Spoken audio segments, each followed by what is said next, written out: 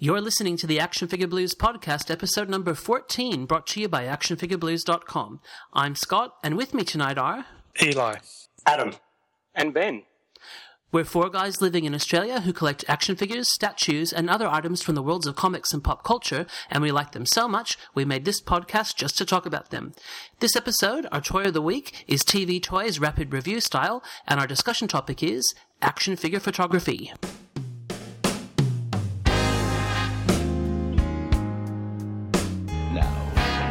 Take your little toys. You are a toy! You weren't the real Buzz Lightyear. You're an action figure. You are a child plaything. A toy is never truly happy until it is loved by a child.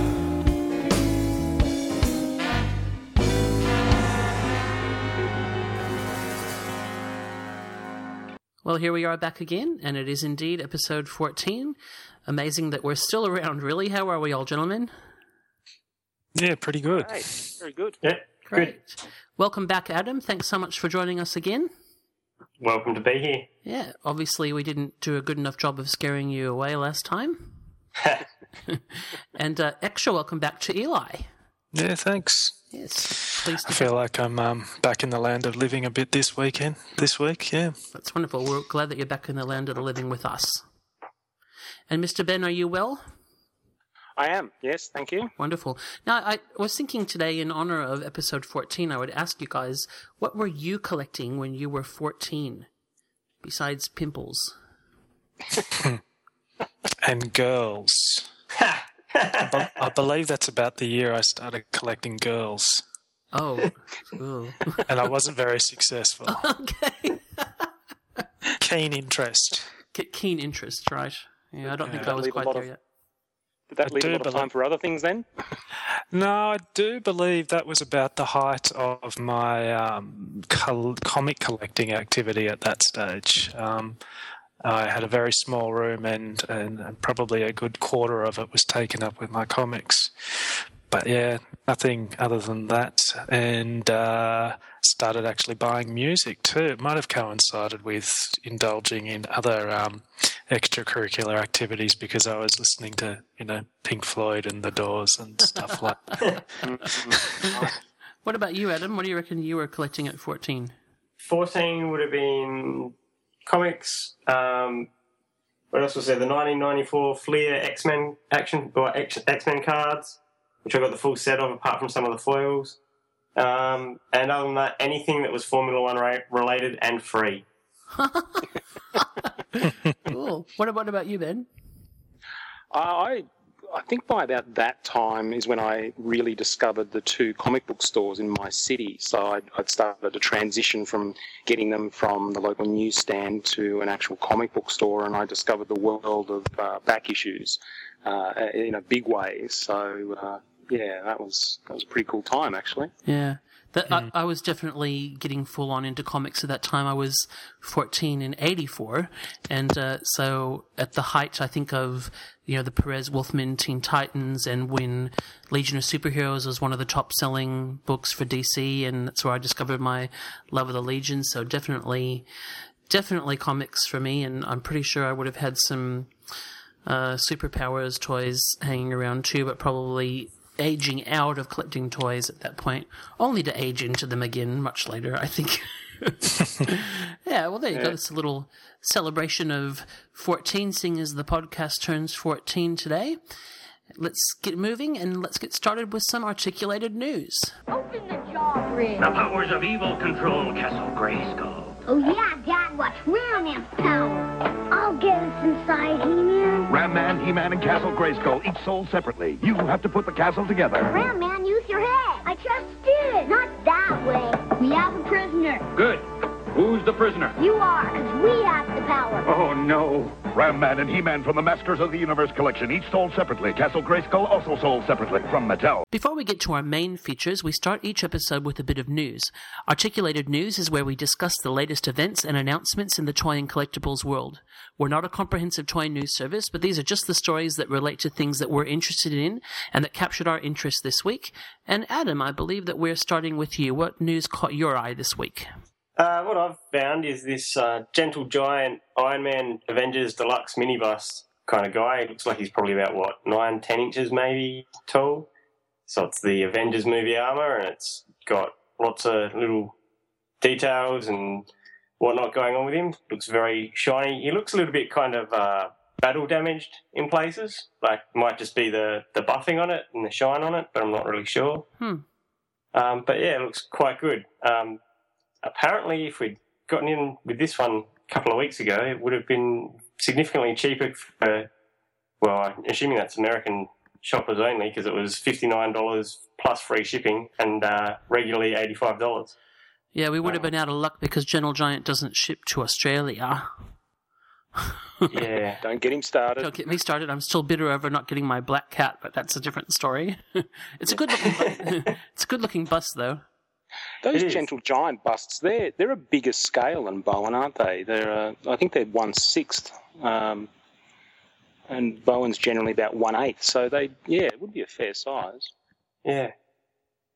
It does look like if it's a 10-inch, 1/6 scale. Yeah. It's interesting. So quite big.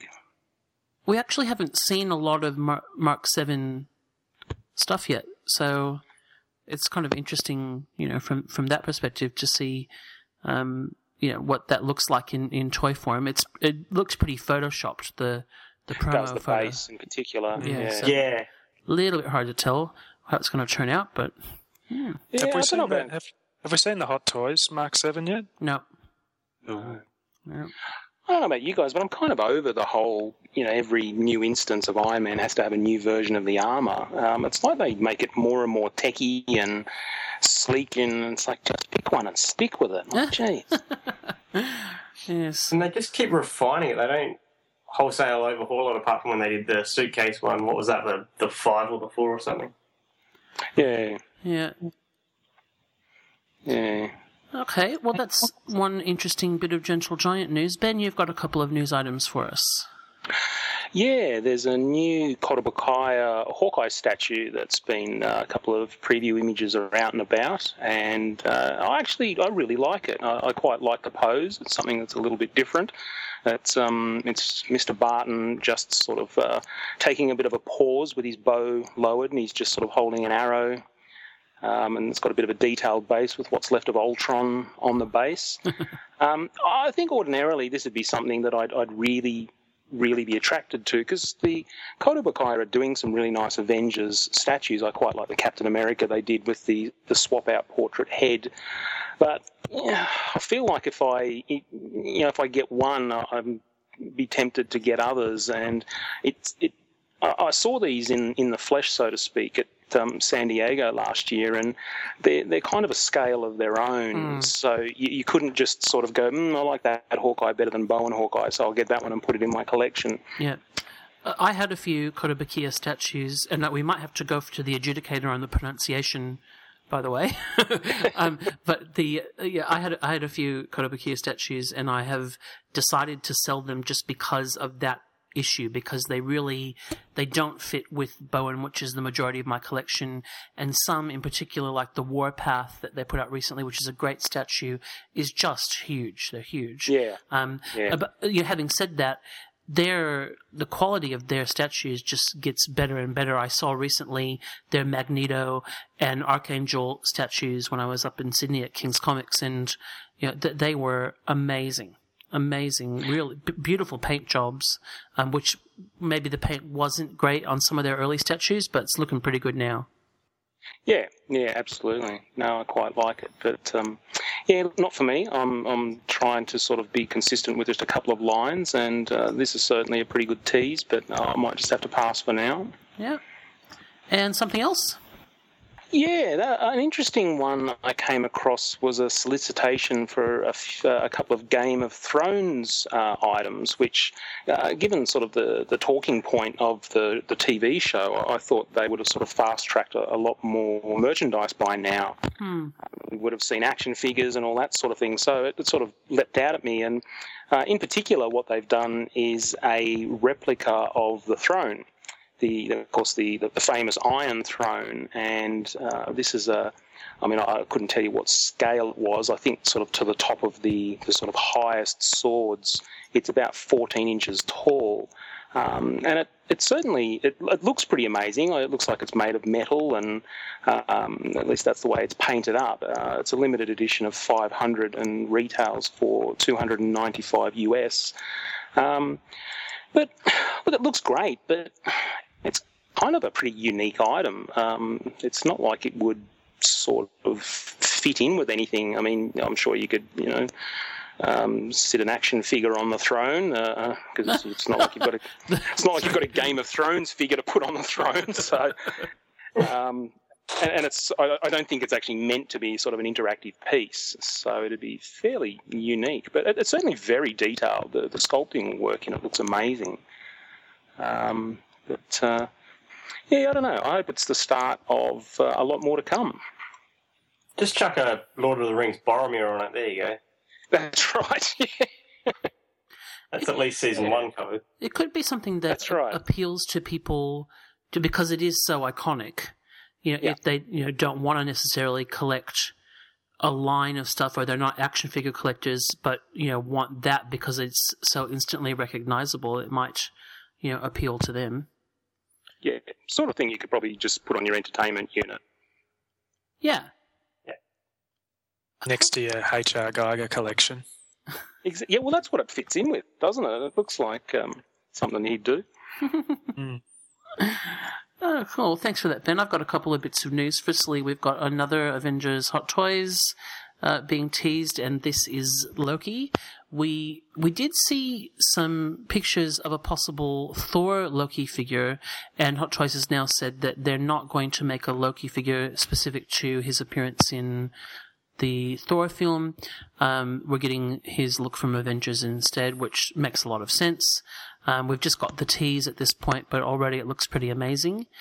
I'm actually rethinking my Hot Toys addiction, because when I actually get them out and pose them, I like them more in theory than I do actually like 12-inch articulated toys with cloth clothing. Not being an accessories person, etc. I will definitely be getting this because I've got Thor and Odin and as a set, but this is one that will still drag me in, even though I've kind of decided not to try to be completist with them. Anyone else likely to go for this? Not me, but when you mentioned that it's the Avengers Loki and not the Thor Loki, the first thing that came to mind is I'm not sure I could actually tell them apart.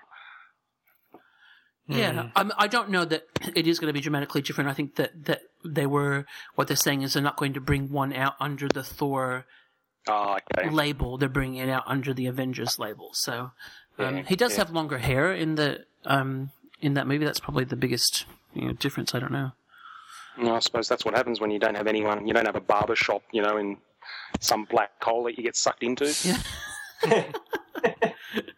The conveniences in the black hole just aren't what they used to be. That's right. No, look, I think they're amazing. They're fantastic. I'd love to have them all, but, realistically, I think, I'd be curious to see how far Hot Toys collectors actually go with this. I mean, there are a lot of dedicated people out there, but to pick up more than half a dozen figures, that's pretty committed. It is. Yeah, and pretty either wealthy or prepared to go into a lot of debt.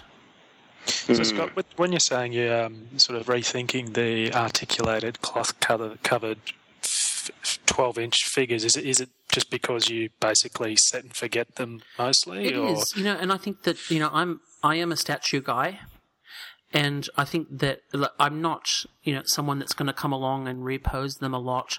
I'm not someone that is going to make use of all the fantastic accessories that are there, and they're really pricey, and so it is that thing of not thinking I'm going to sell what I've got, or but yeah, just that when I do unbox them and review them, like I've done my Michael Keaton, Hot Toys Batman one, and at the end I'm a bit like, yeah, it's okay. Yeah, I appreciate all the artistry behind it, but I just don't know if it's really for me as much as a statue is for me. And so, when they're about the same price, if I have to choose between one of those or another Bowen piece to, build my Bowen collection, I'm probably going to choose the Bowen. Mm. Yeah. But again, if you know me and what I'm on about, it's not, articulation is not the big deal for me. Accessories is not the big deal for me. So, but for other people, that's what makes Hot Toys their thing. Yeah. My other bit of news, last week in the news, in my Feeding and Addiction section, I talked about getting a couple of Eagle Moss led figurines, one from the DC line and one from the Marvel line, and pretty much as soon as we put that to air, Eagle Moss announced that they're cancelling both of those lines. So if you have any other lines that you would really like cancelled, please let me know, and I'll be happy to buy a couple for you. So both of these lines have been kept alive by some pretty fierce letter writing campaigns for quite a while now. They've been saying, look, we're not quite sure how much longer we can keep this going, and fans have been able to get a couple of extensions out of them, but the Marvel line is finally going to finish with issue number 200, which is certainly a significant run, and the DC line is going to finish with 120, so sad news for collectors of Eagle Moss. But still, 200 figures, if you're a Marvel fan, you don't have a lot to complain about. I mean, you're getting down into, E-list characters there. That's right. I tell you what you're getting. You're getting lead poisoning. You got that many of them, I reckon you're in trouble. It depends on the lead. That's right. I'm pretty sure there's warnings on them, though, not to handle them too much. There is, actually. But is it actually lead? Because, don't... No, it's lead. Yeah, what's it's its lead. face? The Games Workshop use, what do they call, white lead or something, and they reckon it's perfectly safe to handle. There is actually, the Eagle Moss ones do come with a little lead warning. Okay, I've never read that part, so... No. Shows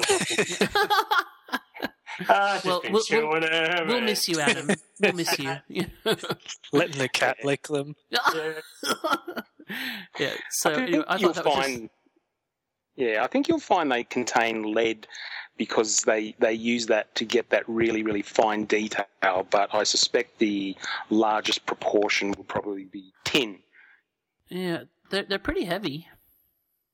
Yeah. Who let the alchemist in? Yeah. Anyway, I just thought that was a bit of an ironic news item, considering that we talked about them for the very first time last week. So, if there's any other lines that we wish ill, we should probably mention them on the podcast. See what happens when we try to be diverse in the news. I know. Who did we mention for the first time? We probably just killed Gentle Giant. Sorry. And whoever... I'm hoping we're going to kill the next thing that I'm going to talk about. Yeah, what's that? What's that, Eli? What's your bit of news?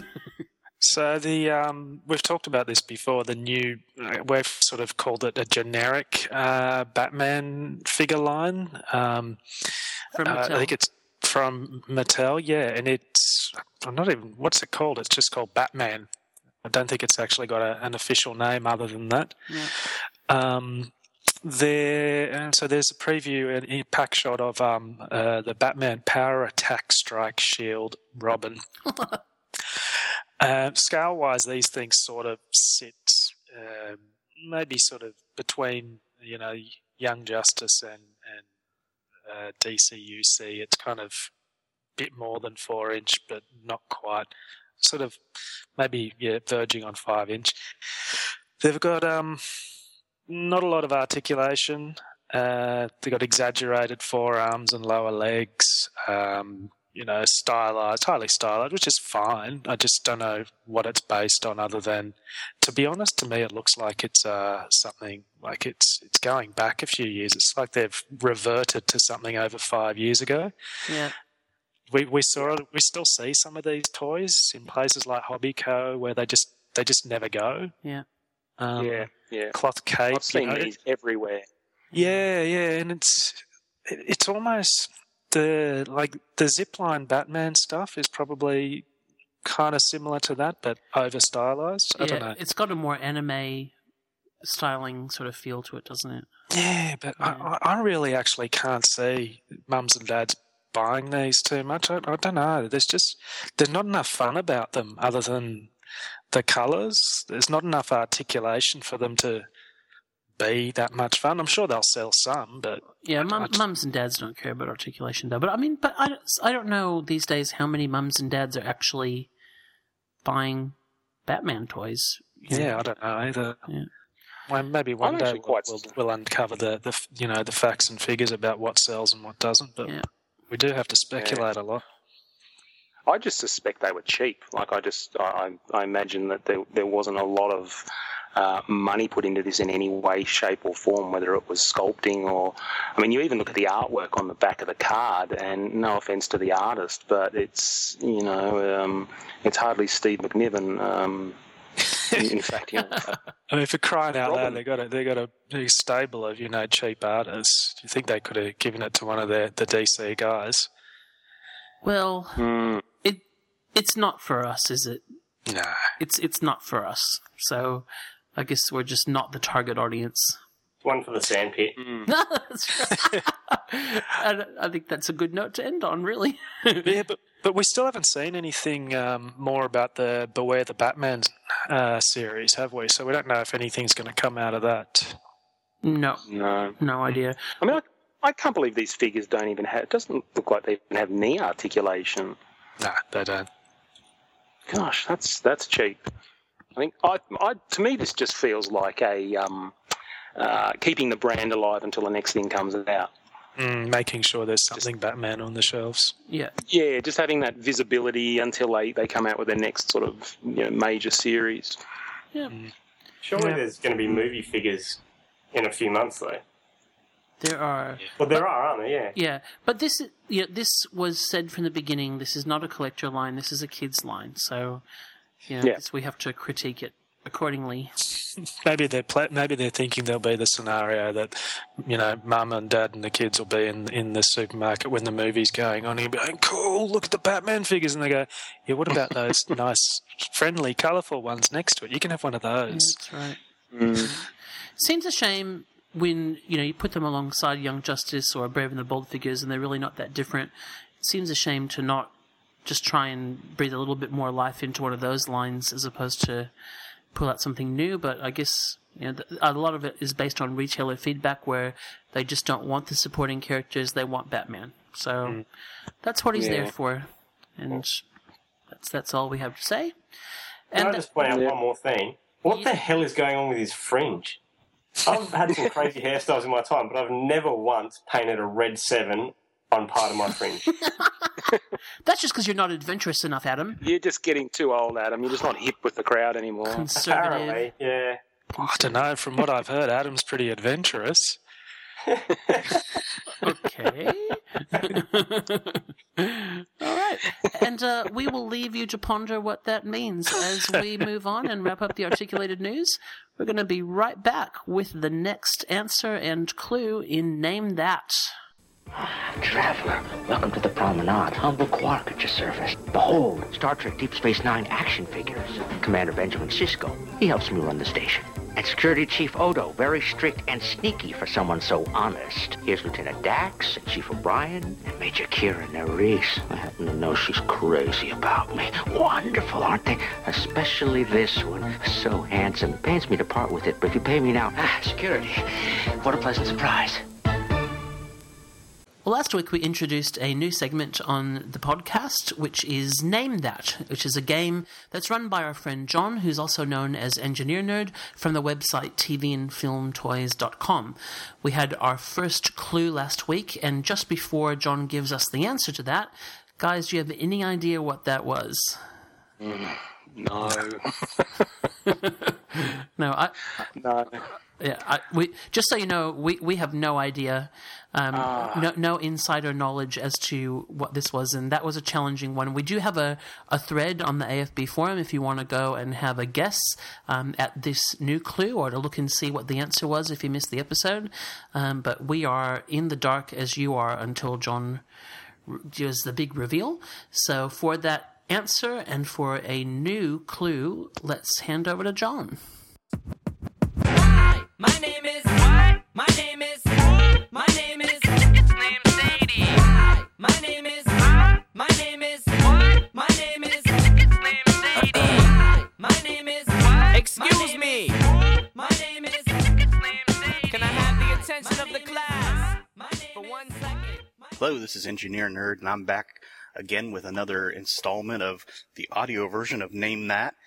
This week is number 2, so we're gonna play the sound from last week. Descend. Fire laser guns. Now we're gonna tell you the answer.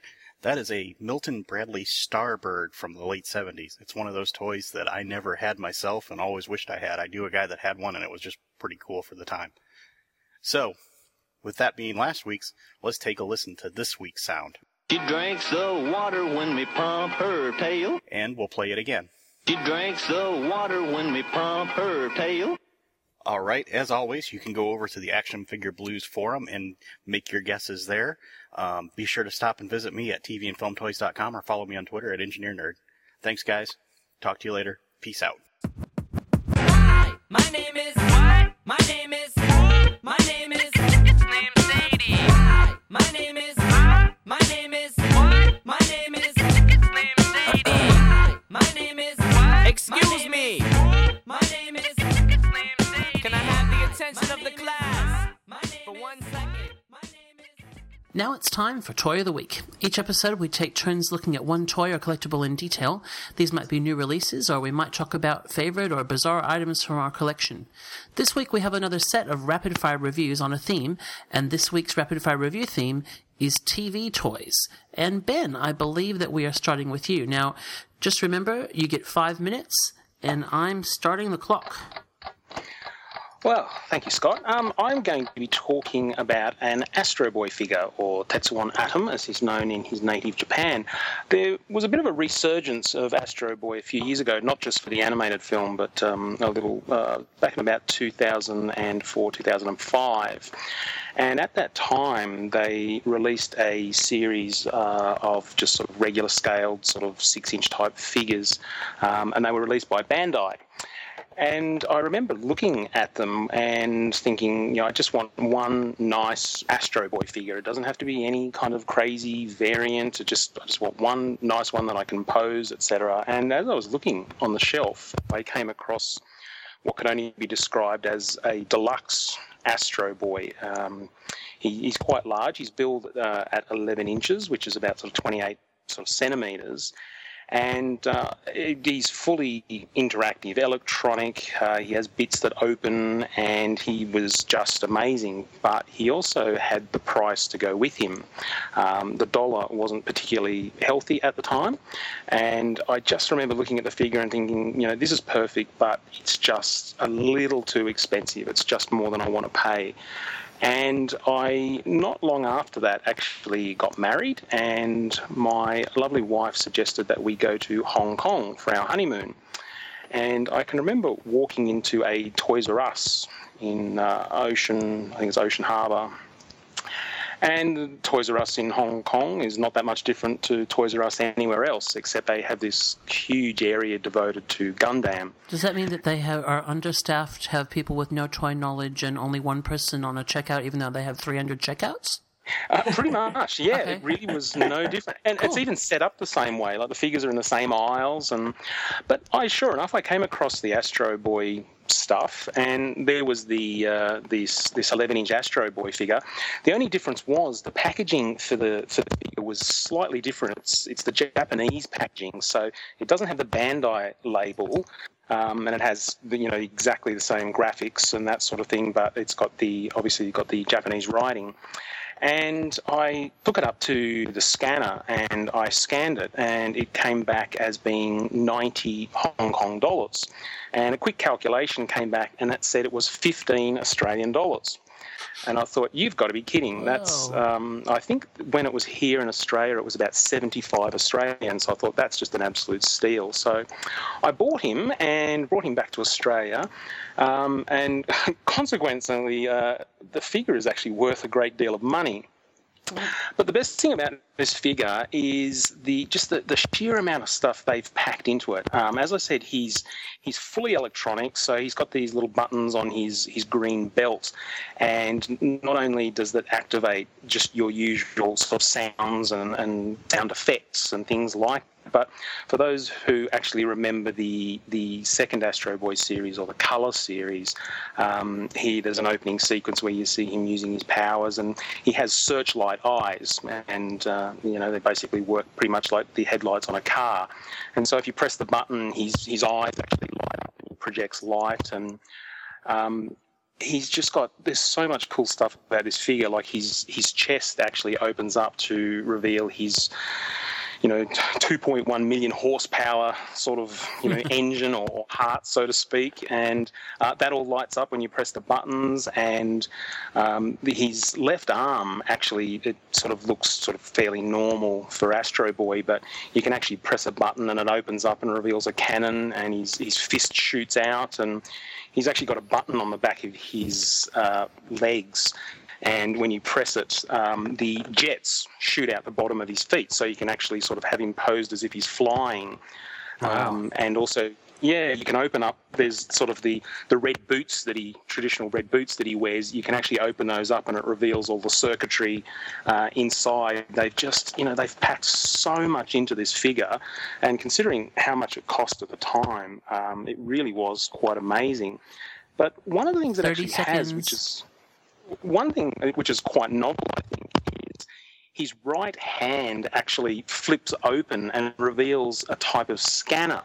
And included in the packaging are these, I think there's about 4 of these barcode cards. And when you run the card through the scanner, it makes additional sounds and, activates different sounds. And, I mean, this figure just packs in so much. But the best thing about it is when you close everything up, he just looks like Astro Boy. There's nothing unusual. And I love it. I was hoping you were going to play some sounds for us. I can try. Yeah, Hang on play us a sound. We'll give you extra time. You can't see it, but his left arm is bright red at the moment as it lights up. That's pretty awesome. It's funny, I'm actually reading a manga series, the only manga thing I've ever read, called Pluto, and it's by it's based on the Atom story. It's like a reimagining of that whole thing, and it's linked back to the Tezuka story and stuff. Like it's authorized and all that. So I'm sort of getting right back into the idea of Astro Boy and the Atom and all that. That is cool. Very cool. All right. Well, it's a fun figure. Well done, Ben. Now, Adam, you've done 2 episodes and we've made you do 2 rapid-fire reviews. So you got to work if you want to be on this show. And you have got a new one starting now. So this week I've picked one of my all-time favourite characters of just about any show ever, which is Vegeta from Dragon Ball Z. I've gone for my recently acquired SSH Figure Arts line 1. So he's super articulated, he's super poseable, he's got 3 faces that you can pull off and swap, which I thought was just freaky as hell. He's got 3 different sets of hands, so he's got, a set of fists, he's got a set of open palms with his fingers splayed for doing special attack kind of moves, and he's got another one where he's got his fingers extended and his thumb across so he can do his big bang attack. Yeah, he's really good. The thing that I didn't like about it, that I thought was a real letdown, was that they didn't give a flight stand. And I kind of thought, well, you've got a guy who spends a large portion of the show flying around, and there's no flight stand. But we've got 3 faces. Huh. So, I mean, I've used one of my other flight stands, but, you know, it's just weird choices. And the other thing that I'll say about him is, another thing that he does a lot of is stand around with his arms crossed, and that one has proved very, very difficult to try and get to happen properly. And particularly with the hands that you're given, he kind of has these weird, you know, mincy little things that he does, or it looks like he's trying to jazz hands, or... So he doesn't come with surly hands then? No, none are really silly. I mean, he's clenched fist, you know. I mean, that's all he's really got. They've got a picture on the back of him, you know, doing his clenched up, powering up, looks like he's the most constipated man on earth pose, but that's about it. Yeah, I was going to say clenched up, powering up sounds wrong. Yeah. I don't want that superpower. With extra clenched up powering. Do go on. We're interrupting your 5 minutes. Go. But yeah, so I think it's a really good figure. It's definitely the most expensive one of my vast collection of 13 figures of Vegeta. Ooh. And it's also one of those things where every now and then I go, oh, should I go and look for another Vegeta figure? Okay, yeah, why not? I haven't bought one for a year or so. Let's have a look. And that's pretty much how I found this one, and I'm quite happy with it. Well, that's cool. That's time. Very good. Very nice. Very nice. Very well done. That's. I have to say that's not a. I know that character in terms of his look, but I did not actually know what his name was until just now. So, you've educated me.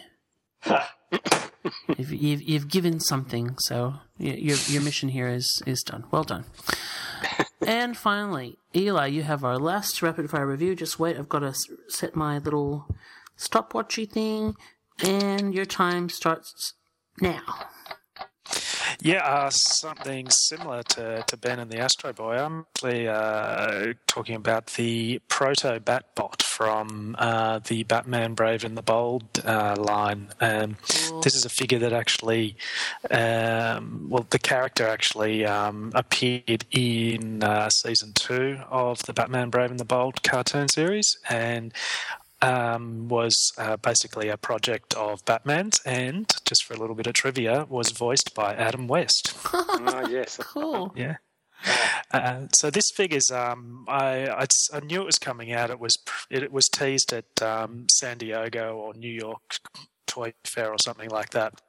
But it never really hit retail properly, from what I can understand. But one of the guys on one of the other forums on Critical Mess stumbled across them for sale at Target in the US for like $6.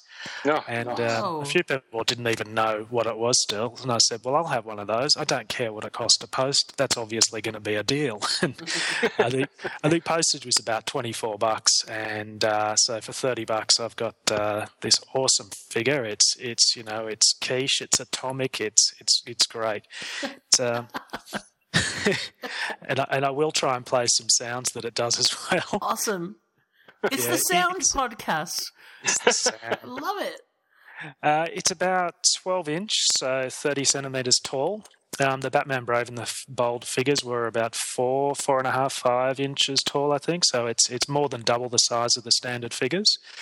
It hasn't got a lot of articulation, but the arms can actually span out to about 50 centimetres or 20 inch. And it does a couple of really cool things. So its chest pops open, and it's got this cannon inside his chest that spins around and then can actually shoot out, I think it's 6 plastic sort of missiles, old school sort of plastic missile shooting stuff. Cool. And it does come with some sound effects as well. If you just bear with me, I will try and get those to turn on. It's bloody loud. Yay, sounds. And it's probably not going to do much other than the sounds that Ben was doing before either, but we'll give it a go. And...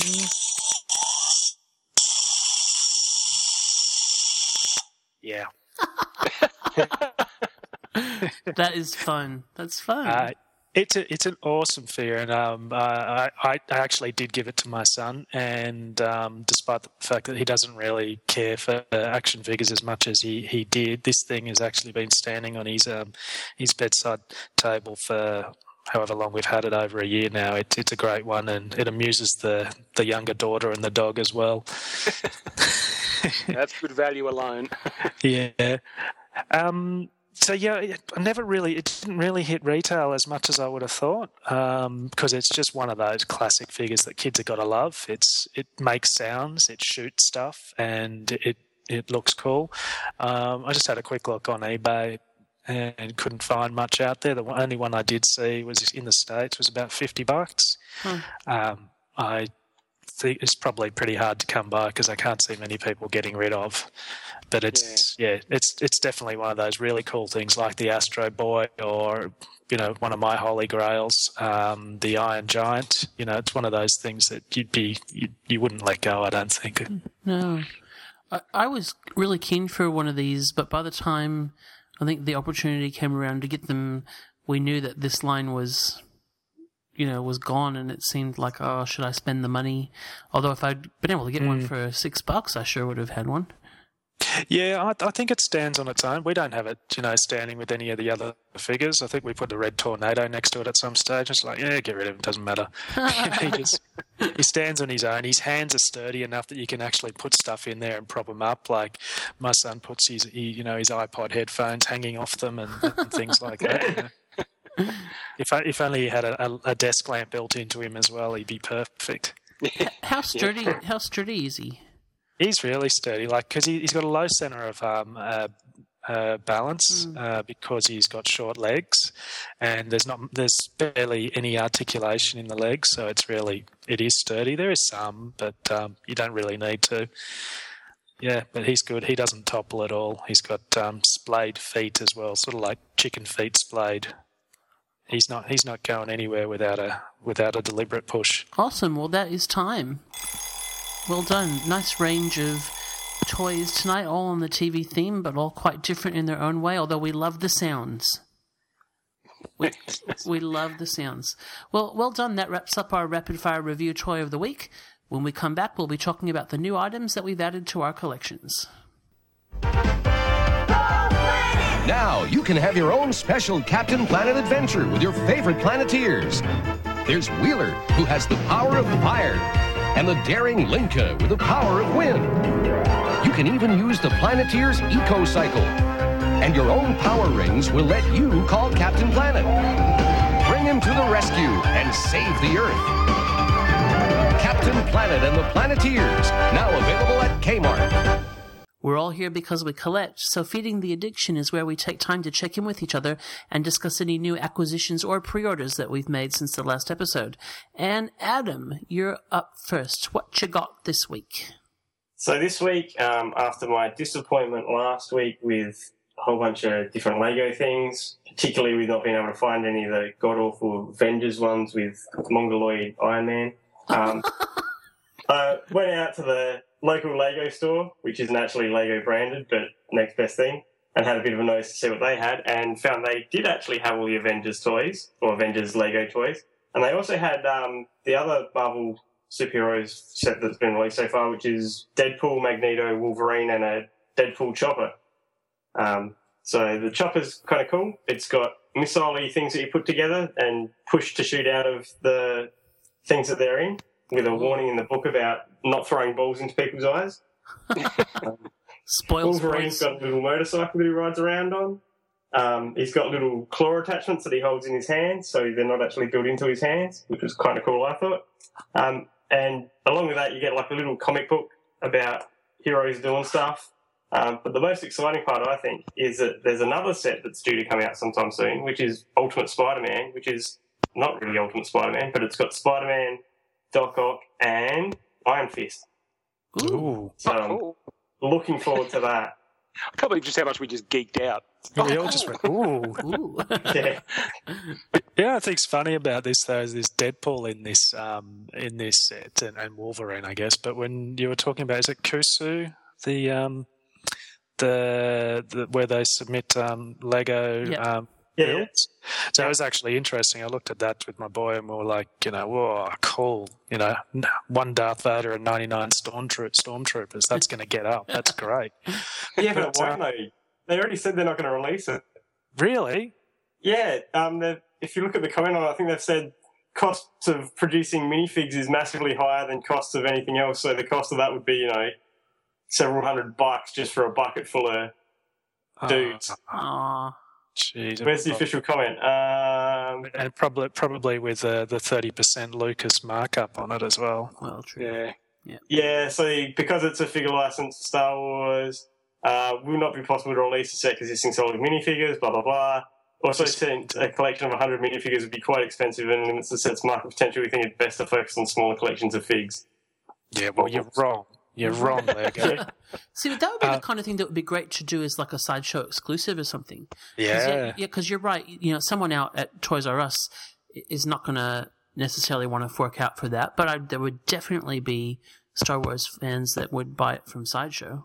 I can understand maybe them thinking, well, if we did that, people are actually going to see how much we're ripping them off minifigures. Because kids buy these sets just because they've got minifigures in them. They collect the minifigures, and it actually works out cheaper to buy the set with a minifigure in it and have all the extra Lego than it does to buy the minifigures individually. It's pretty crazy market. The one I thought was more impressive that was Star Wars on Kusu was the massive Sandwalker crawl thing. That thing was epic. So, Adam, any other acquisitions for you this week? I got another Lego set for the wife, but that was just Ambulance, and I haven't played around with that one yet. It's not mine, so I don't have permission to open it and put it together. Oh, fair enough. It is not okay to open someone else's toys without permission. Yeah. Cool, thanks for that, Adam. Ben, what about you? I've got one that I actually picked up a few weeks ago, but the poor fella's actually been trumped by a few other bits and pieces by Bowen and Hot Toys. But I actually got the Gentle Giant Thor Frog mini bust through our good friend Mike S. Not normally the sort of thing that I'd go for, but I was lucky enough to get one of the Gentle Giant Squirrel Pools. That was a San Diego exclusive, and it was quite a sort of fun little statue, pretty goofy, and Thor Frog has had a bit of a resurgence in the Pet Avengers miniseries, and I just sort of looked at it and got a pretty fond story back when Walt Simonson did it in the comic, and decided to get one, and I like it a lot more than the Bowen one they did. So he fits in nicely with Squirrel Pool, and now I'm just hoping that they'll do a couple more of the Pet Avengers. Yeah, very good. Yeah. Good to add to the Bizarre Bust collection. That's right. Other than my own. That's right. And speaking of Bizarre Busts, Eli. It just felt like a segue. I'm not trying to say anything about your bust. But acquisitions. Yeah, I got wood.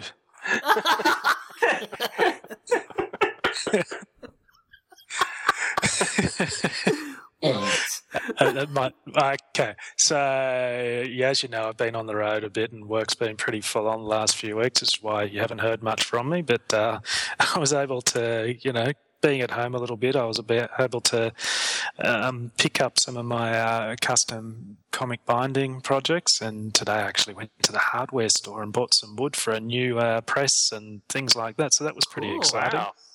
Walking through the timber aisles and and then walking out with $25 worth of wood and they're going, great, thanks mate, thanks for your time. But one of the projects I actually did finish was I guess we can call it either Absolute Blue Beetle or my Blue Beetle Omnibus, and Justin's not on tonight, but he's going to be a little bit jealous, I reckon, when he sees this one. It collects the entire Len Wein Blue Beetle Ted Cord series from 1986, plus the Secret Origins episode. Yeah, I think issue. Sorry. Actually, Justin couldn't be with us tonight because he's on the way to your house right now. And that was just to kick your ass for buying all those Defenders back issues. Double reason. Yeah. I even though I was not to blame at all, I actually sent him a link for a big lot of Defenders issues that he's got on his watch list now. So awesome. Hopefully, any harm that I never actually did has been undone now. However, once he sees this, he might. If people aren't familiar, Eli has got an amazing talent at doing these custom binding projects, and he's actually done a step-by-step breakdown of one of these projects at the AFB blog, so we might try and repost that link for people to have a look at, because if you're not quite sure what he's talking about, it will explain it in detail, and he has got quite a talent. They look awesome, and these Blue Beetle ones look like a step up again in terms of your binding, so well done. Thanks, mate. Beautiful cover. Indeed. Yeah. All right. Is that all for you, Eli? Yeah, that's it. Okay, and for myself, mine is a bit different this week because they're both custom-y type things.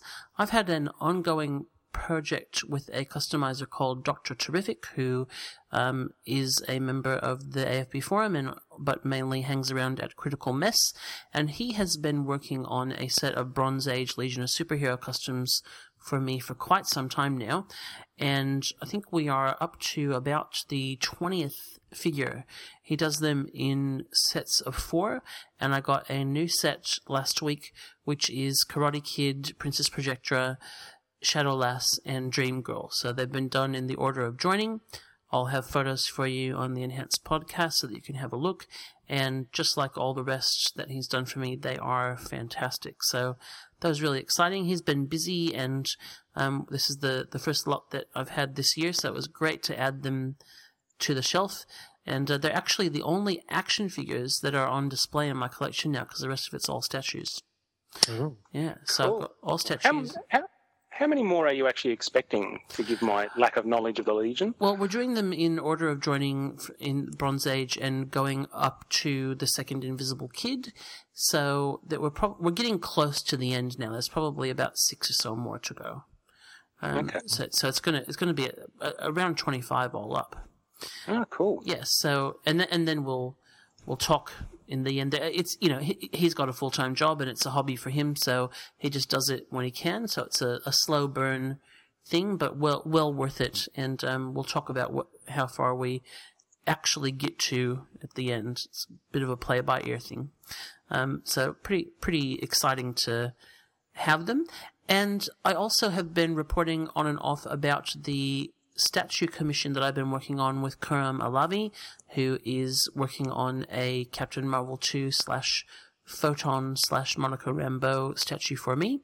And I've now signed off on the final posing of all of that, and got the digital file ready to go, and it's going to be on the way shortly to someone who will do the printing and painting.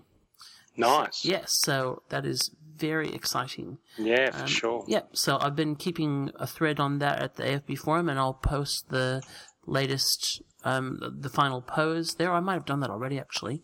But yeah, we've signed off on that. I signed off on the base, too. That's one thing I haven't posted there. So, so that's very exciting to kind of see that coming together. And so you're getting that printed here or in the States?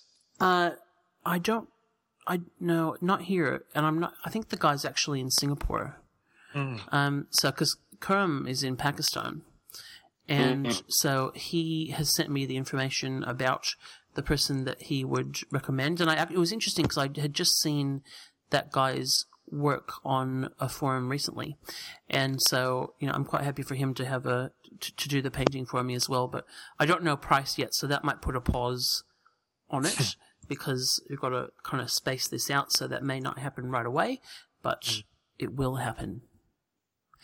And with that wraps up our Feeding the Addiction. Were you saying something, Ben? Or? No, I just think it's pretty cool, and I can't wait to see it. Yeah, me too. It's starting to get real. Okay, well, it's time now to award another red card to something or someone in the toy universe. What is this, Bizarro World? Red Carded is a chance to poke fun at the WTF moments in our hobby, be they unusual announcements, a complete fail action figure, or worse. And I think that today's comes in the worst category, and I'm handing over to Eli to hand out the penalty. Yeah, so on my my eBay trails, looking around at eBay for some trails to you. Sorry, I couldn't help it. Something. But you know, I was just having a wander in categories I don't spend as much time in, and you know, was looking for see if there was any DC Direct 13-inch figures. You know, there's occasionally the stray cheap one around. I actually picked up the Flash one for $20. So, you know, I'm always hopeful. Very nice. I think it was actually more like 99 cents plus $20 postage, if I remember correctly. I love those auctions when they're not mine. Oh, I felt sorry for the guy. But I stumbled across a Justice League DC Direct 13-inch figure set. And I looked at the price, and it's $2,000. And I'm going... Oh, what a steal. A set of what? I hope you got 3. I just couldn't work out what it was. I thought it was, you know, well, for that much money, it must be like all the 13-inch figures that DC Direct release. But it wasn't. It was just the 7, you know, the big 7 of Justice League. So that's Aquaman, Martian Manhunter, Green Lantern, Superman, Batman, Flash, and Wonder Woman. So 7 of those figures, which retail for what? Between $75 and $125 a piece. And I reckon that works out to maybe $700 if we're talking retail. Yeah. I don't think any of them, other than maybe, you know, Superman and Batman, have gone up in value since they were released significantly. The Green Lantern, which was the first 13-inch figure, that one can be, you know, go for a bit, but I mean, nothing like this. Yeah, this would be saying like $250, $300 a piece. Yeah, sorry, but if that was me, I'd be asking for a $1,500 discount for making me take Wonder Woman. Well, actually, you know, it's interesting that you say that, because I had collected all these in my big consolidation of my collection in the Christmas holidays. I sold all of my 13-inch figures except for Aquaman, of course. And of all of them, the one that I got the most for was Wonder Woman. No way. Yeah, I got over $100 for maybe 5 or 6 of them, but the one that went for the most of all of them was Wonder Woman. Yeah, it would have been from a Wonder Woman collector, I reckon. For sure.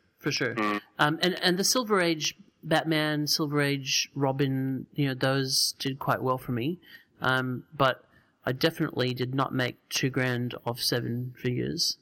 Nice.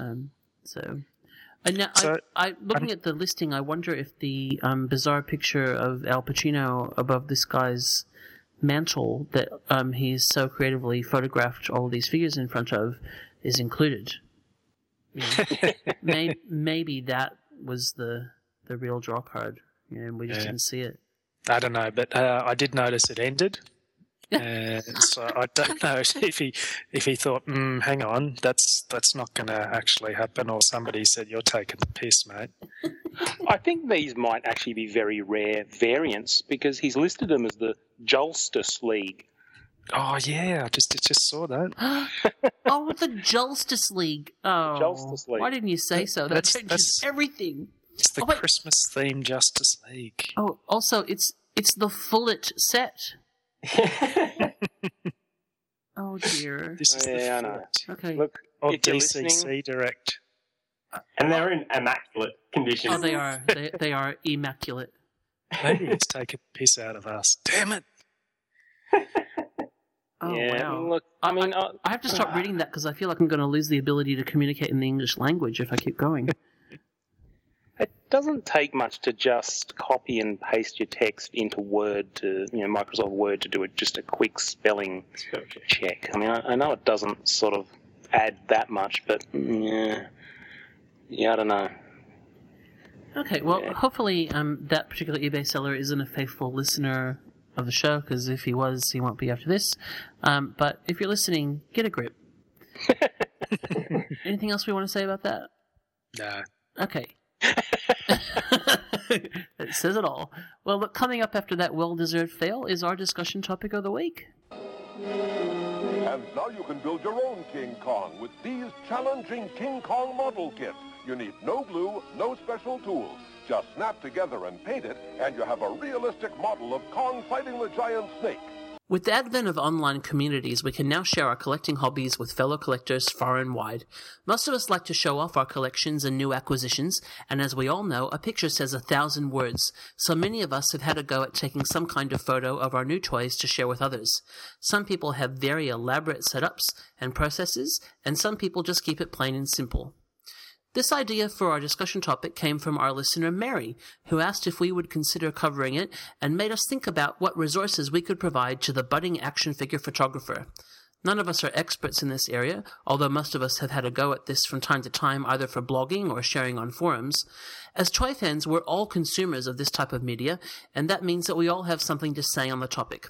So guys, just to start with, when you're looking at action figure photos, what do you like? What appeals to you? What don't you like? I'll go first. Cool. First of all, Mary bloody better be listening to this episode. Yeah, Mary, we did this just for you. Yeah. So, I like to see good action shots. I really like seeing. So, like we've talked about, our friend Raj, he does some great setups. Sanjuro. That's his name, isn't it? Who's also posts on the forum. Yep, these are people from the Action Figure Blues forum we're talking about. Yep. He posts some great stuff, really industrial settings and, some fantastic poses. I like that kind of stuff, but I also like some of the moody lighting type of stuff, lots of shadows and dark and stuff like that. I don't really care about seeing figures in dioramas and props and things like that. It doesn't really bother me. But yeah, I think that there's a variety of different ways that people can, make their figures look fun and interesting, or just using good photographic skills. I guess there's a whole bunch of techniques you can play with, and they're good little things to study. Adam, people what about who you? Stay still. Oh, sorry, Eli. Adam, what about you? Yeah, I'm pretty much up for photos of almost whatever, but I like a good action shot. I don't like it when it's too artificially posed, and I don't particularly care to see a whole lot of pictures of this is the toy in its box and in its package. Although sometimes I'm happy to see some of those, people sharing what they're unboxing, but, what's the point of showing me here's the thing in its packaging if I can go and see 1,000,001 shots of that anywhere else, or go and see them, on the pegs somewhere. But, yeah, dioramas is an interesting topic, because at one stage I was actually looking at getting, I won't say a doll's house, I would say an Avengers Mansion / Xavier Mansion for all the 3 3/4 scale figures, but those things would cost, to get something big enough. Something big enough would cost you kind of $300-400 apparently, and I'm just kind of going, how about no? That's about what a doll's house costs, isn't it? I don't know. Have you got a doll's house? Yeah, I'm just wondering. Oh, well, actually, I certainly do have one in my house, being the father of 2 girls. Yes. Right. Yeah, how Yes. convenient. Yes. Yeah. Not that there's anything wrong with that. No. Dad, can I have my room back now? And what about you, Ben? Are we just talking about what we generally like and dislike? What do you like and dislike? I'll start with dislike, because I'm generally a pessimist. We had no idea. If you're going to take a photo of one of your figures, just try and move in a little bit and frame the figure with just that little bit of space on either side, because if you're going to take a shot from standing back, we really don't want to see the dirty dishes in the sink in the background and things like that. It's move in, people, move in. It's like, or better yet, really just don't upload the blurry photo. Just leave that one out. Indeed. Yeah. Indeed. Yeah. So I guess there's a fine balance between the amateur aspect of it and, simple tips that you can use to make it look good. I think that we're going to talk in a moment about some of the gear and equipment that you can use if you want to go a bit more professional, but certainly you can do it very well without that. And I've seen some people who take very basic photos but do it in front of a consistent background, and therefore it works because of that. Like, for instance, there's a fellow on Critical Mess who used to do what he called his fish tank reviews, and he photographed all of his toys in front of his fish tank, which you might think is a bit unusual, but it actually it worked, and the fish kind of became characters in the whole thing, because it was like they were looking at the toys all the time. So it was a kind of something funny. It wasn't professional in setup, but it had a theme. It was always consistent, and that can work for just photos to share with your friends. But there's also kind of care and thought put into that, as opposed to, as Ben said, just the stuff on the dining room table with all your crap on the other side of the table there in the back of the photo as well. Yeah, the only real photography I do is when I want to sell something on eBay, really,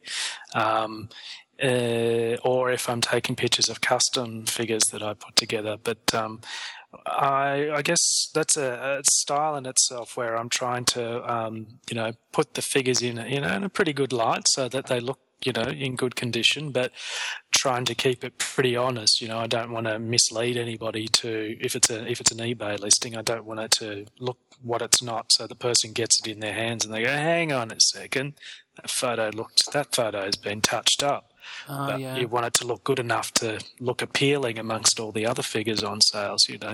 I tend to just go for a plain white background and make sure the white background is consistent, and natural daylight usually works well, and that's a good place to start. Natural light, if you don't have a sophisticated setup, because low light shots can be really hard to do. True. And just making sure that it looks sharp. Natural light is a good way to get sharp pictures that you can then play around with later on if you want to do. Yeah.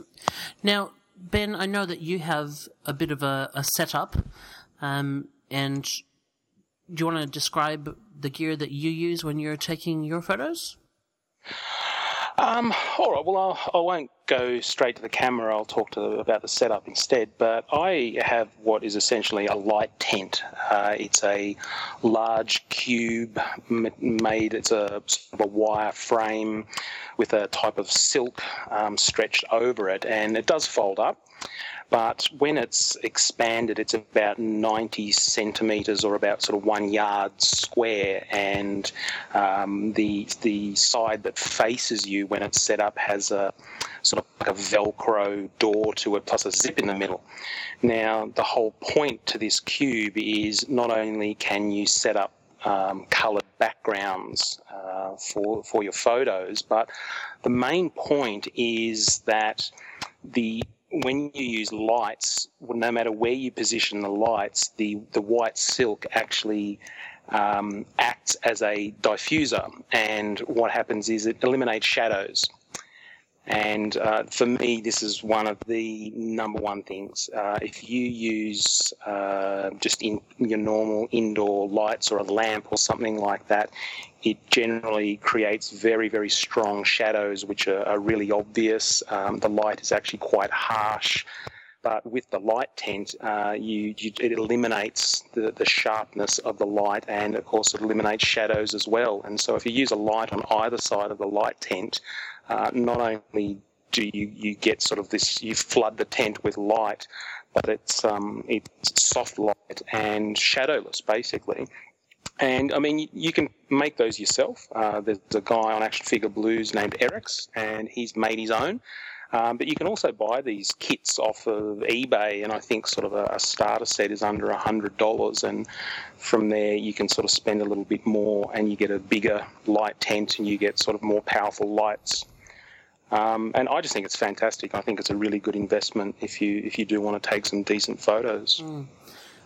I asked you first because I bought my first setup based on what you had and got that from eBay for about that price, and I still use that Light Cube, but I have bought a smaller one actually from, I think it was from Ted's camera shop, that it folds up into a smaller box, and it won't do statues, but it's great for figures, for 6-inch figures and 3 3/4 figures, and I can put some different backgrounds in it, and it's just a bit easier to set up if I'm not actually photographing statues.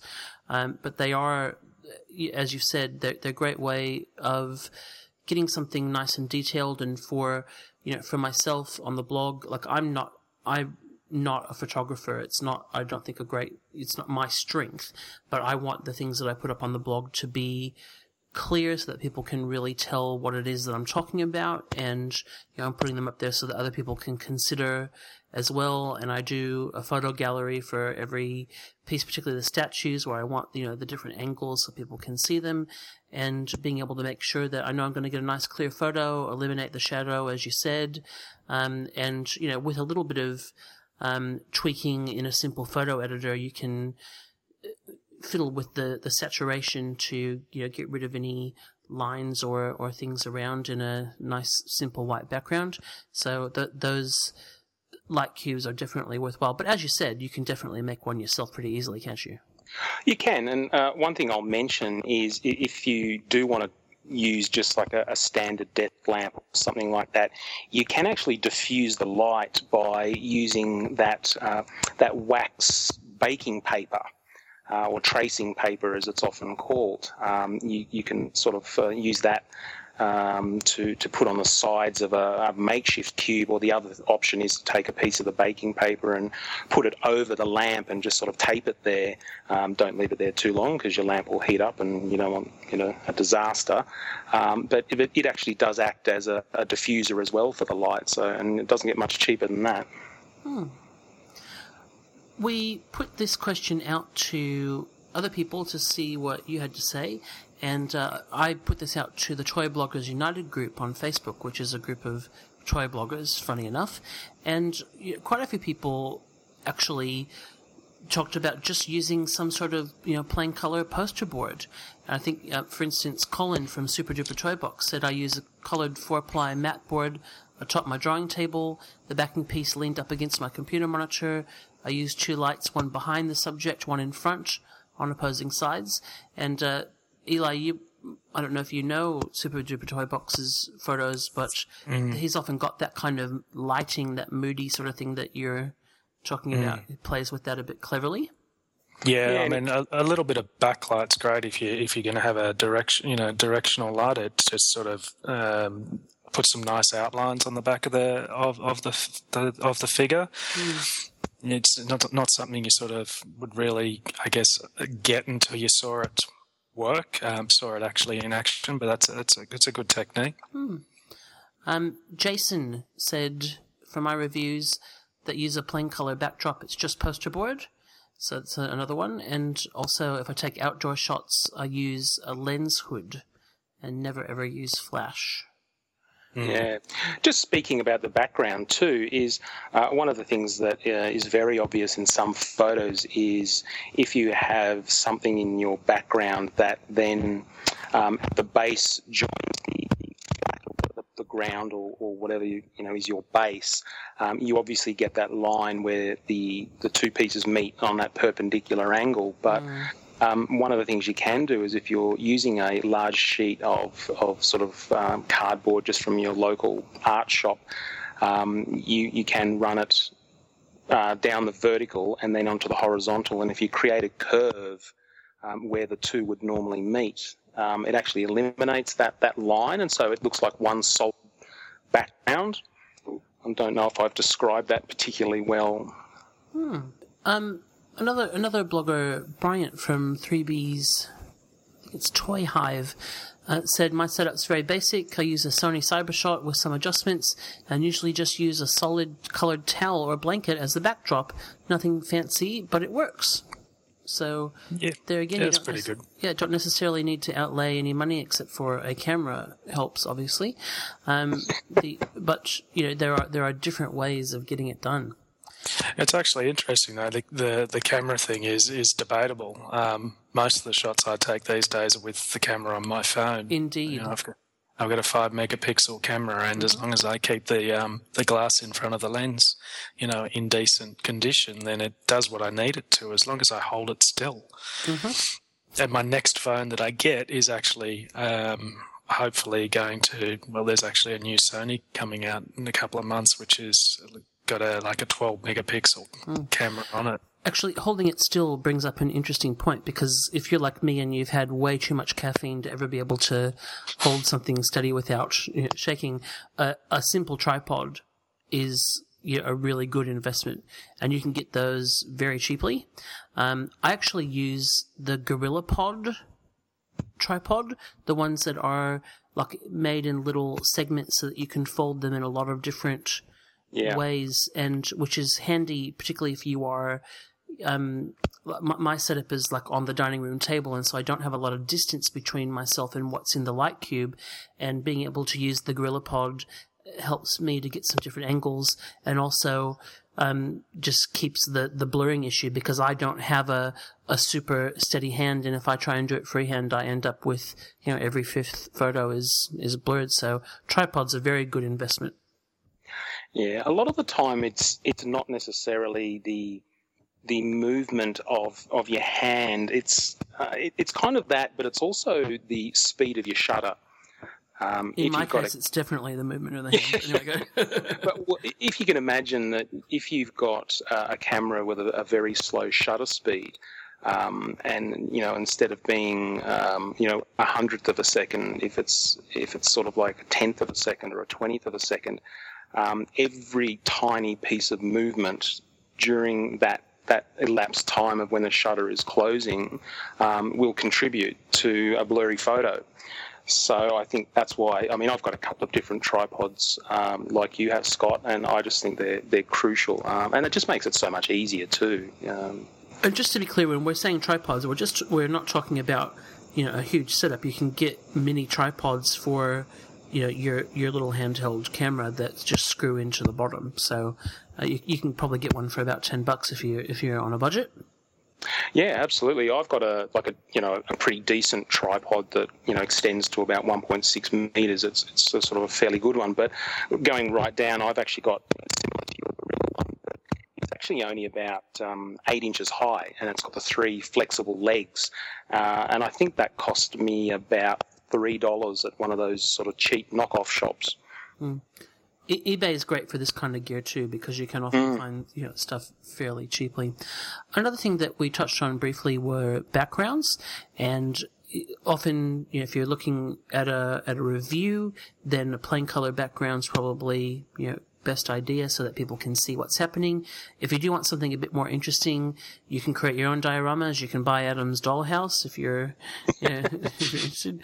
But there are people out there that do produce backgrounds as well.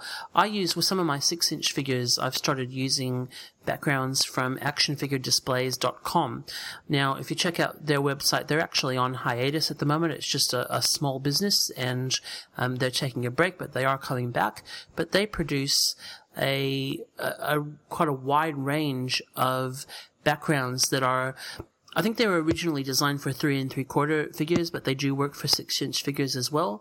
And they have lots of different themes, from space to medieval, to modern to crime, and then geometric patterns as well, that really photograph beautifully and work particularly well if you do have trouble with light or lighting or shadows. Then if you can set these up, they can take away some of those issues. So I've quite enjoyed using those on the blog in the last year or so for some of my figure reviews. And if you're in the States, then shipping's not a big issue for you, and they're not super expensive. Shipping to Australia is a little bit more dear. But if you combine them, then you probably get a better shipping deal. So yeah, something to look at, and when they come back, definitely worth checking out.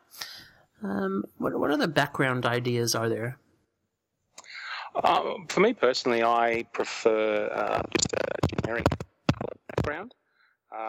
But I mean, I don't know whether you guys will probably remember, but when I posted my pictures of my custom figures for Firelord, and I also did it with my Gladiator custom, what I actually did is I was thinking about a background just to sort of make them look a bit more dynamic. And so because these are cosmic characters, I just jumped on Google and typed in cosmos and galaxy and that sort of thing. And I actually downloaded a couple of images that were just that, had some stars and planets and swirly things. And then I actually printed them out on A3 paper. And using that effect that I mentioned where you sort of run the paper down behind the figure and then it sort of goes under their feet and giving that curved effect, you effectively have a final shot that looks like they're standing in space, basically. And so, really for that kind of image, which doesn't have that sort of 3D effect, you can actually get some really impressive images. So it's good because there's a range of options there if you don't have the money or don't want to spend money on it to still take some simple steps to be able to make it look good. Absolutely. Yeah. One thing that I think it's worth mentioning is if you do want to have some ownership of your photos, having some sort of watermark is not a bad idea. One thing about the internet is that it's very easy for anybody to take those photos, and it's quite okay really for people to repost them because you lose your rights to them in one sense once you put them up there. But one thing that can be a bit frustrating, and I have found that with Action Figure Blues, is that sometimes the images get reposted but the credit isn't given to who actually created them. So one way around that is to make sure you have some sort of watermark on it. And there are a number of different watermarking software applications out there. I use iWatermark. I'm a Mac person, and iWatermark actually integrates with iPhoto, and you can do it kind of very easily. Anyone else out there use watermarks? Yeah, I do. I just created one in Photoshop, and so I have that sort of how do you call it, with the pin boarded. So whenever I open Photoshop, it's sort of quick and easy from the menu, and you just drag it onto your photo and save it. It's quite quick and quite simple. You can change the opaqueness of it, so it's not blatant and overwhelming the image. You sort of can fade it a little bit, but it's usually just enough that if somebody wanted to use your image, they would have to crop it quite significantly to the point where I think that the image probably wouldn't be particularly usable. Okay, well, I think we've covered some good bases there to give a start, not just in terms of what we like and don't like, but some basic ideas for where to begin if you are looking at getting set up. Any kind of last words, any do's or don'ts or things that you can think of?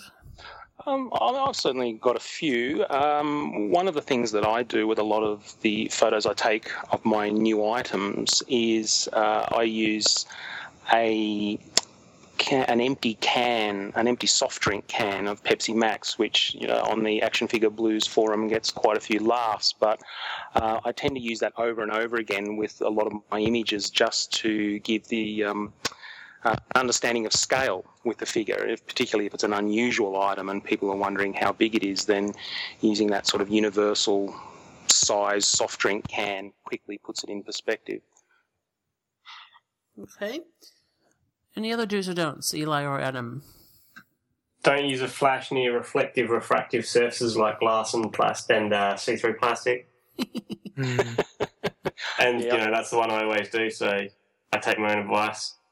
Yeah. Kids will go far. If you don't have a little tent thing, what did we call them? They're not called tents, are they? The light tent. Or light cube. If you don't have a light tent or light cube, really do everything you can to avoid having to use flash, which generally means daylight. Yeah, and I think the flash too. The problem you get with the flash is it's so harsh that any shadowing that would normally appear in the grooves or the recesses of a figure or a statue actually eliminated by the flash, because nothing can hide, and so you really do lose a lot of the detail of the subject if you use the flash. So it's really worth trying to get that extra light, whether it be just a lamp or from the nearby window or something like that. Yeah, you want to make your job in Photoshop as minimal as possible. Yeah. My final piece of advice links to Adam's, but it is try to make sure that you're not photographing with a reflective surface, and for heaven's sake, make sure that you aren't being reflected in the back of the image. And to a particular eBay seller, I want to say, and if you are, for God's sake, please wear clothes. Well, fair call. I don't think there's anything better that we could say about that. I hope that this has been helpful to you.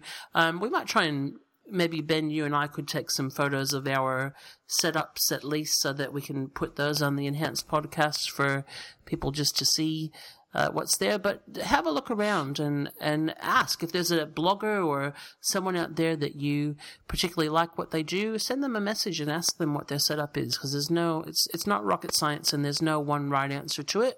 But thank you, Mary, for the suggestion. We hope you're listening, and we're going to be right back with some feedback and then our goodbyes. Impossible. The Hall of Justice under attack. Batman behind bars. New from Kenner's Superpowers collection. Hall of Justice playset. Some assembly required. Vehicles and figures sold separately. Before we finish off, we have a bit of feedback from our listeners to share with you. If you would like to hear your questions, comments, or suggestions on future episodes, email us at podcast@actionfigureblues.com, and you may just hear it read out, or who knows, we may use your idea for a discussion topic in the future. Now, Adam has our bit of feedback for tonight. So, Adam, over to you to share that with us. Thanks for that, Scott. We've got a lovely letter from Rod/Marvell, who says, "Hey guys, great show. I greatly enjoyed the Avengers post-mortem. I haven't had a chance to talk to a larger group in person, so hearing your comments was much fun. Your look at favourite Avengers items in your collection was also cool, although Scott, saying She-Hulk is an outstanding piece, not very chivalrous." Oh. Out of context. That's the claim, is it? He goes on to say, "For next time, my only experience with figure photography was less than perfect, highlighting my pitiful photo skills more than usual. I'll listen and try to learn. Thought for future topic, do your listeners build dioramas/environments, and if so, how? Are they supposed to be representational or just abstract cool, new, repurposed, or found elements? Just thinking out loud. Thanks again for sharing this with us." I'd like to see if Andy gets his diorama finished at some stage. I reckon that's going to be pretty epic. Yeah. It's a definite skill. I mean, you see some amazing ones out there. I don't have the patience or the fine motor skills to build them, but some people have got definite talents at it. Yeah, definitely. Okay, well, thank you very much for that, Rod, and thanks, Adam, for doing such a great job of reading it out. And that brings us to the end of episode 14 of the Action Figure Blues podcast. We hope that you've enjoyed listening. You'll be able to download future episodes of the podcast by going to actionfigureblues.com and clicking on the podcast tab, or by subscribing on iTunes. If you do go to iTunes, please take the time to leave us a positive rating and review. Now, I forgot to check on Argentina iTunes to see if our Argentinian friend has come through for us. So we'll have to have a look and update you on the next episode. While you are at actionfigureblues.com, you might like to check out the reviews and articles there, and perhaps visit some of our sponsors like Mike's Comics and Stuff, Big Bad Toy Store, and popculture.com, who all help keep the site running and the lights on. When we're not podcasting, blogging, or doing other assorted hobby-related activities, you can find all of us on the Action Figure Blues forum at afbforum.com, where Ben posts as Fish Milkshake, Eli posts as Dozy Muppet, Adam posts as Westy, and I post as Andy, just to confuse things. We'd love to hear from you with any comments or suggestions for future Toys of the Week or discussion topics, and you can do that by emailing podcast@actionfigureblues.com or by joining the AFB forum and telling us there. You can also follow Action Figure Blues on Twitter at AFBlues and like the Action Figure Blues page on Facebook at facebook.com/Action Figure Blues. And with that, we are not 14 anymore. Well, we're at the end of our 14th, year, episode, whatever. Well done, gentlemen. It was a pleasure. Indeed. Thank you. Adam, thanks for giving us another chance, Adam. No worries. You going to come back and do this again? I believe I am. Awesome. Hey, Eli, you going to come back and do this again? Oh, jeez, we'll see. We'll see. in another 6 episodes or so. Also, well, it was great to have you back, Eli. And, there was Ben, too. Thanks, Ben. It's a pleasure. He didn't bite at that one. I'm disappointed. All right, well, we've done well. Good night, everybody. Good night. Bye. Bye. Bye.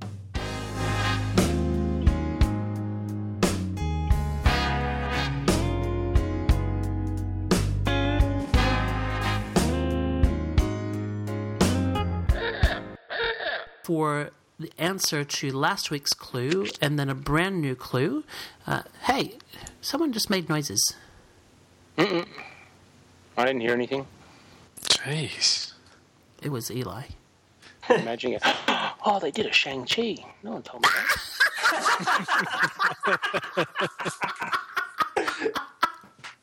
that. That's funny. He's not easily distracted. Oh, look, bunnies! Oh, man, he looks totally badass. Did you? God.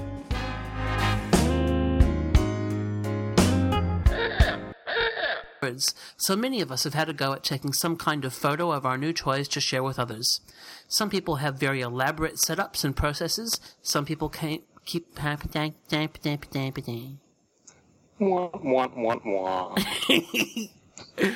Oh, if only I was as good a reader as Ben. Oh, look, don't try to measure up. It's just like, it's a certain road to disappointment. Oh, well, it's good to have goals. That's right.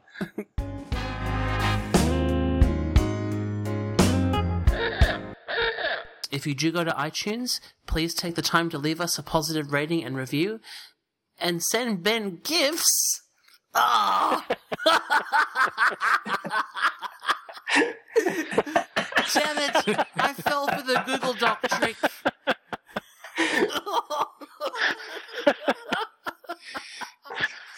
You're fired. Oh, you're fired. I put that in there like a week ago. Really? I think it's the first thing I wrote in the script when I opened it, like on Monday or whenever. Oh, you're fired. All right.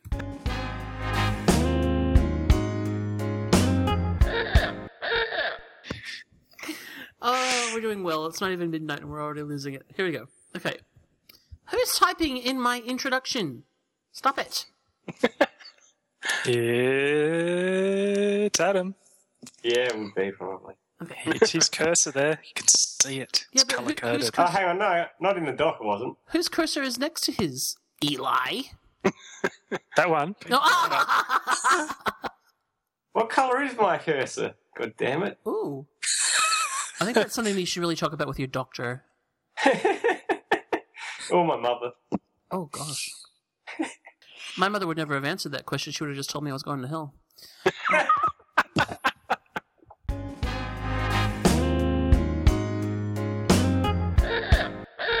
Now, Adam has our bit of feedback for tonight. So, Adam, over to you to share that with us. Thanks, Andy. So we've got a letter from Rod. Sorry, I gotta stop you there. That. I'll let you call me Andy. God damn it. I was cacking at work when I was listening to the last one, and I thought, that one slipped through. Yeah. I'm actually, it's a big thing to let go of, but I'm actually thinking I'm just going to change my forum name to Scott. Because it's just too confusing. So does that mean if we all come clean? So can I be Sex God?